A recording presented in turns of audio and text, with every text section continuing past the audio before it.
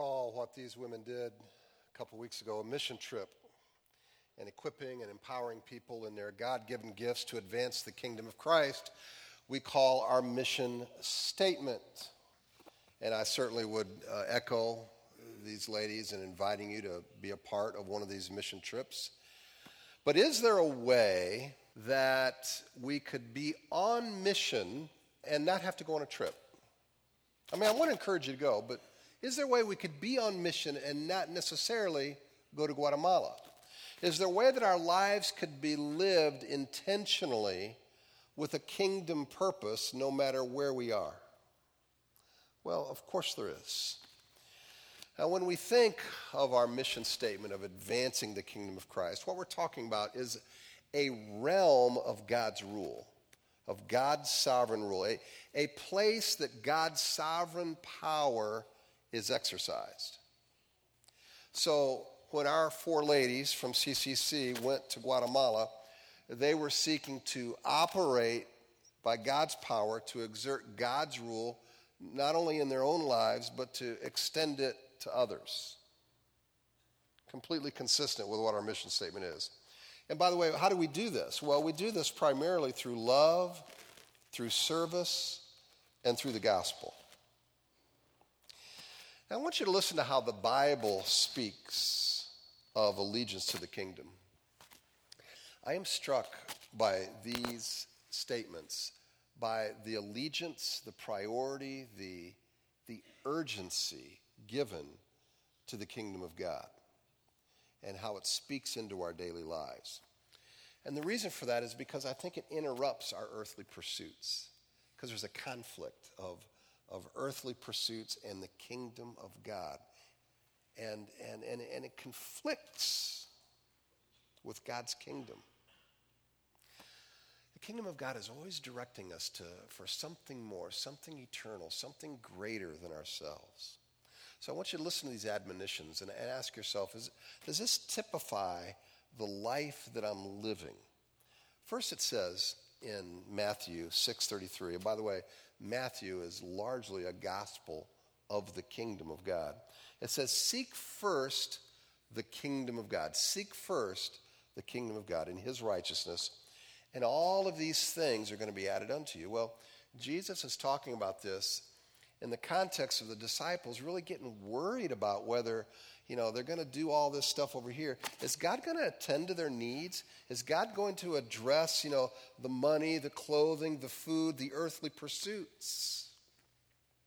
I mean, we all have earthly pursuits, and these things we worry about, do we not? That's our daily lives.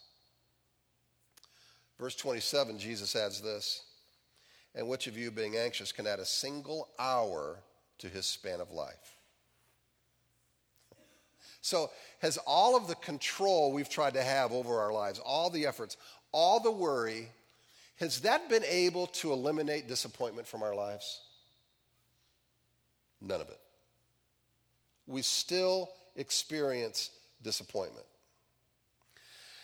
Now, I don't think that Jesus is saying, hey, you shouldn't have stuff. You shouldn't go on vacations. You shouldn't have a car. You shouldn't have a home or a TV. But rather that all of these things still fall under the realm of God.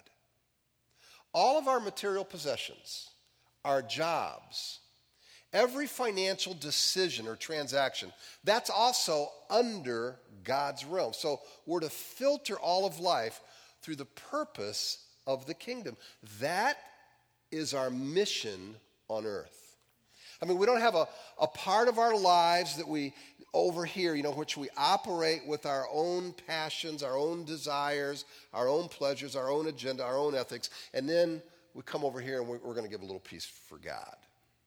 All of it is in the kingdom, and we're to filter all of it through that aspect to fulfill the purposes that God has given us.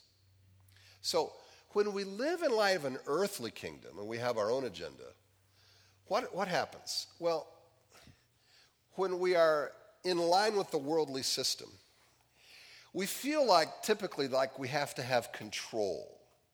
We have to manage our circumstances, manage our relationships so that our needs get attended to, right?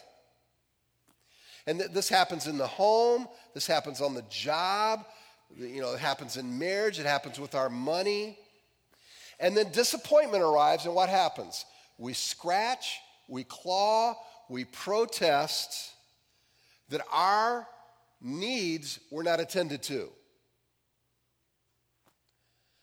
But when we live in light of the kingdom of God, all of these disappointments, all of these expectations that are not met, they still fall under God working out his purpose in our lives. And these frustrations are seen as objects of God doing his work. They're not vehicles to deliver our happiness, but they're opportunities where we live in the kingdom of God and understand the realm of God in our lives. What you'll find when you live this way, you're much more thoughtful, much more prayerful. You show more consideration, more conscious of how decisions are made, how circumstances impact your life. Just put it on a practical level. For years now, Janet and I have been talking about moving, talking about getting another house, all right? And God has simply not released us to do that yet because of other concerns we've had. Now, we could have done this in the past, and we still may do this in the future, but the point is that when you consider any decision, or even one like this, when you consider the kingdom and his righteousness, you think differently about even simple things like that. You realize that when it comes to material possessions, our flesh moves us in a direction of, okay, let's get more, let's get bigger, let's get better. And it's not that even any of those are wrong in and of themselves, except that if that is what's driving us, if that is our heart's goal, I would suggest that is a worldly system that we're buying into. So I constantly have to check my heart. Now, this can also be bondage, I have to admit to you, because, you see it, whether it's a nice house, nice car, or even, clothes or whatever, you're thinking, you're just feeling guilty about having anything nice. And it's not that at all. It's just you're filtering it first through the kingdom. Okay, Lord, are you giving us freedom to do this, right? And then I also have to take into account, the debt, the freedom to participate in kingdom giving, right?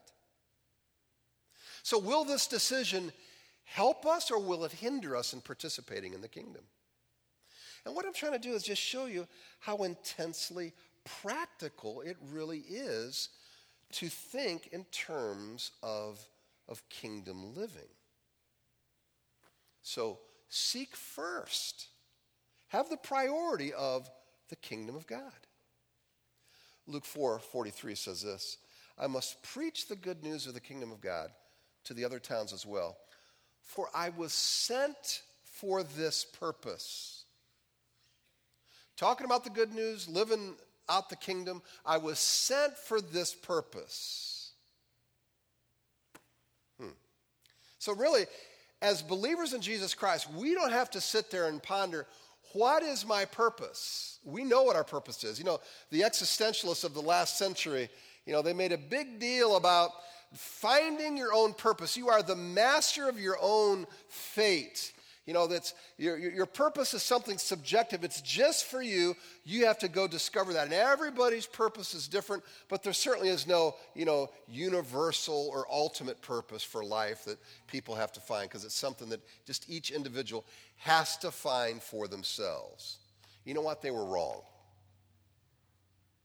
God has a kingdom where his rule is manifested through the obedience, through the love, and service of his children. Now, not all preach like in Luke 4:43, but all can participate and all can contribute with their time, treasure, and talent.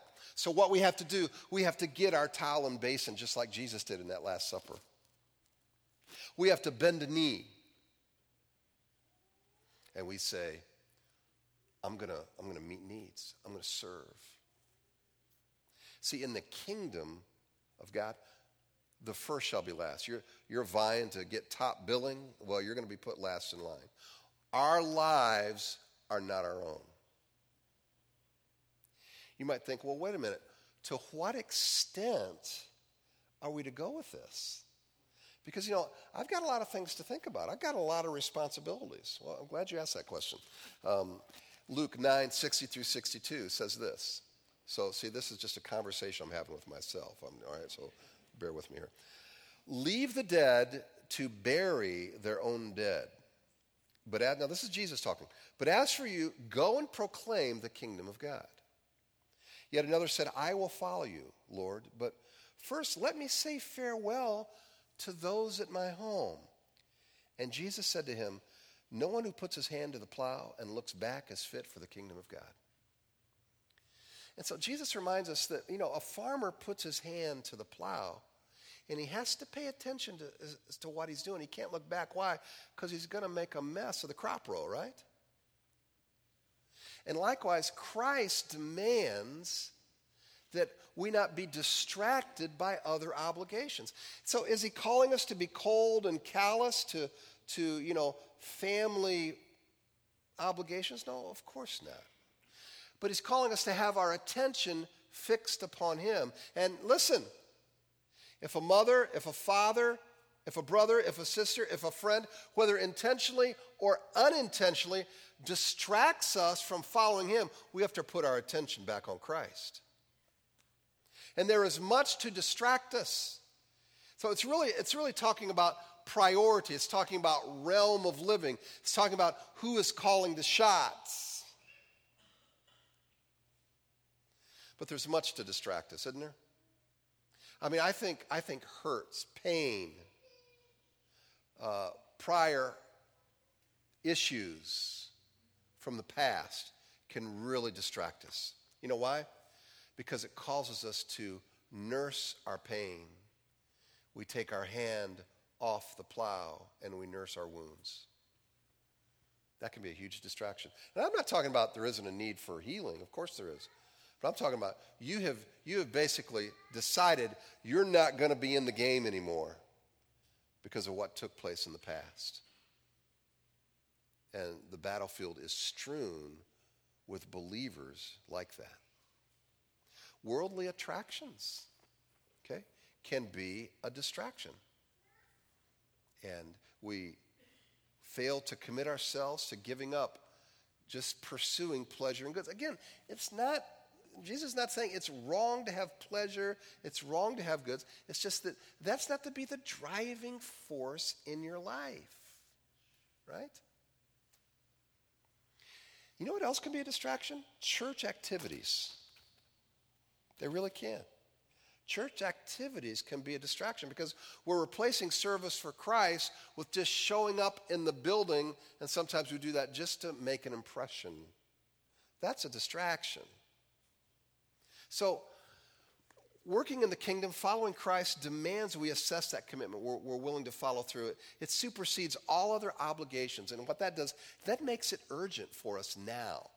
Because there's really no excuse good enough to keep us from participating in the kingdom and bowing a knee for service. So it demands our utmost attentiveness. Now, Christ gave us voluminous instruction regarding the kingdom.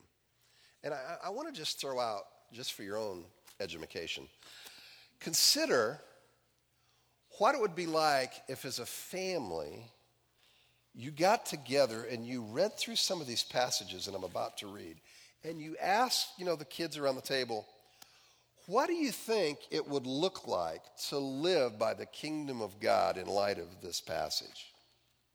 What do you think this would mean for us as a family?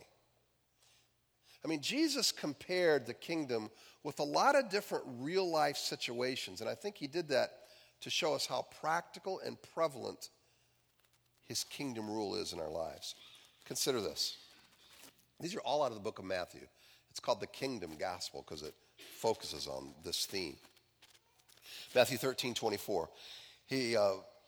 put another parable before them, saying, the kingdom of heaven may be compared to a man who sowed good seed in his field.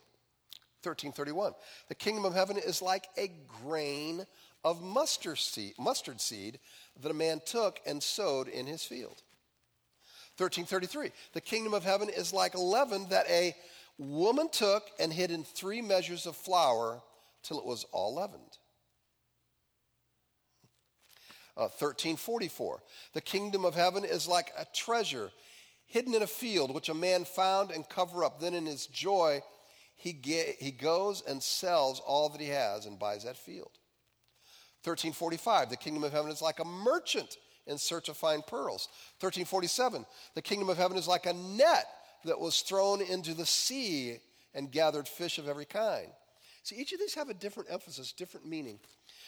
Matthew 18:23. Kingdom of heaven may be compared to a king who wished to settle accounts with his servants.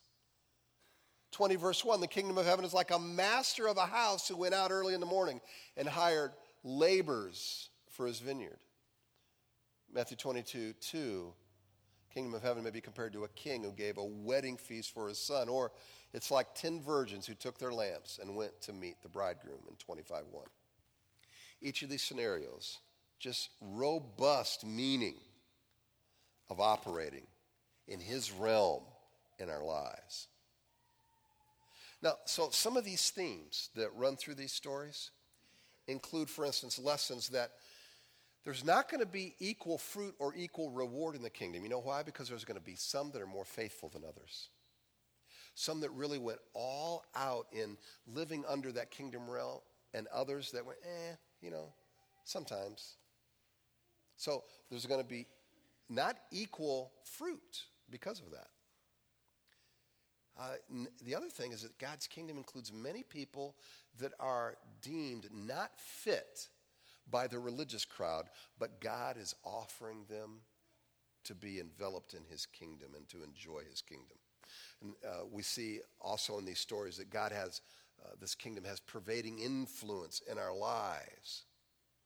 We also see that when we're receptive to God, that we'll operate with an attachment to the kingdom and not to material things.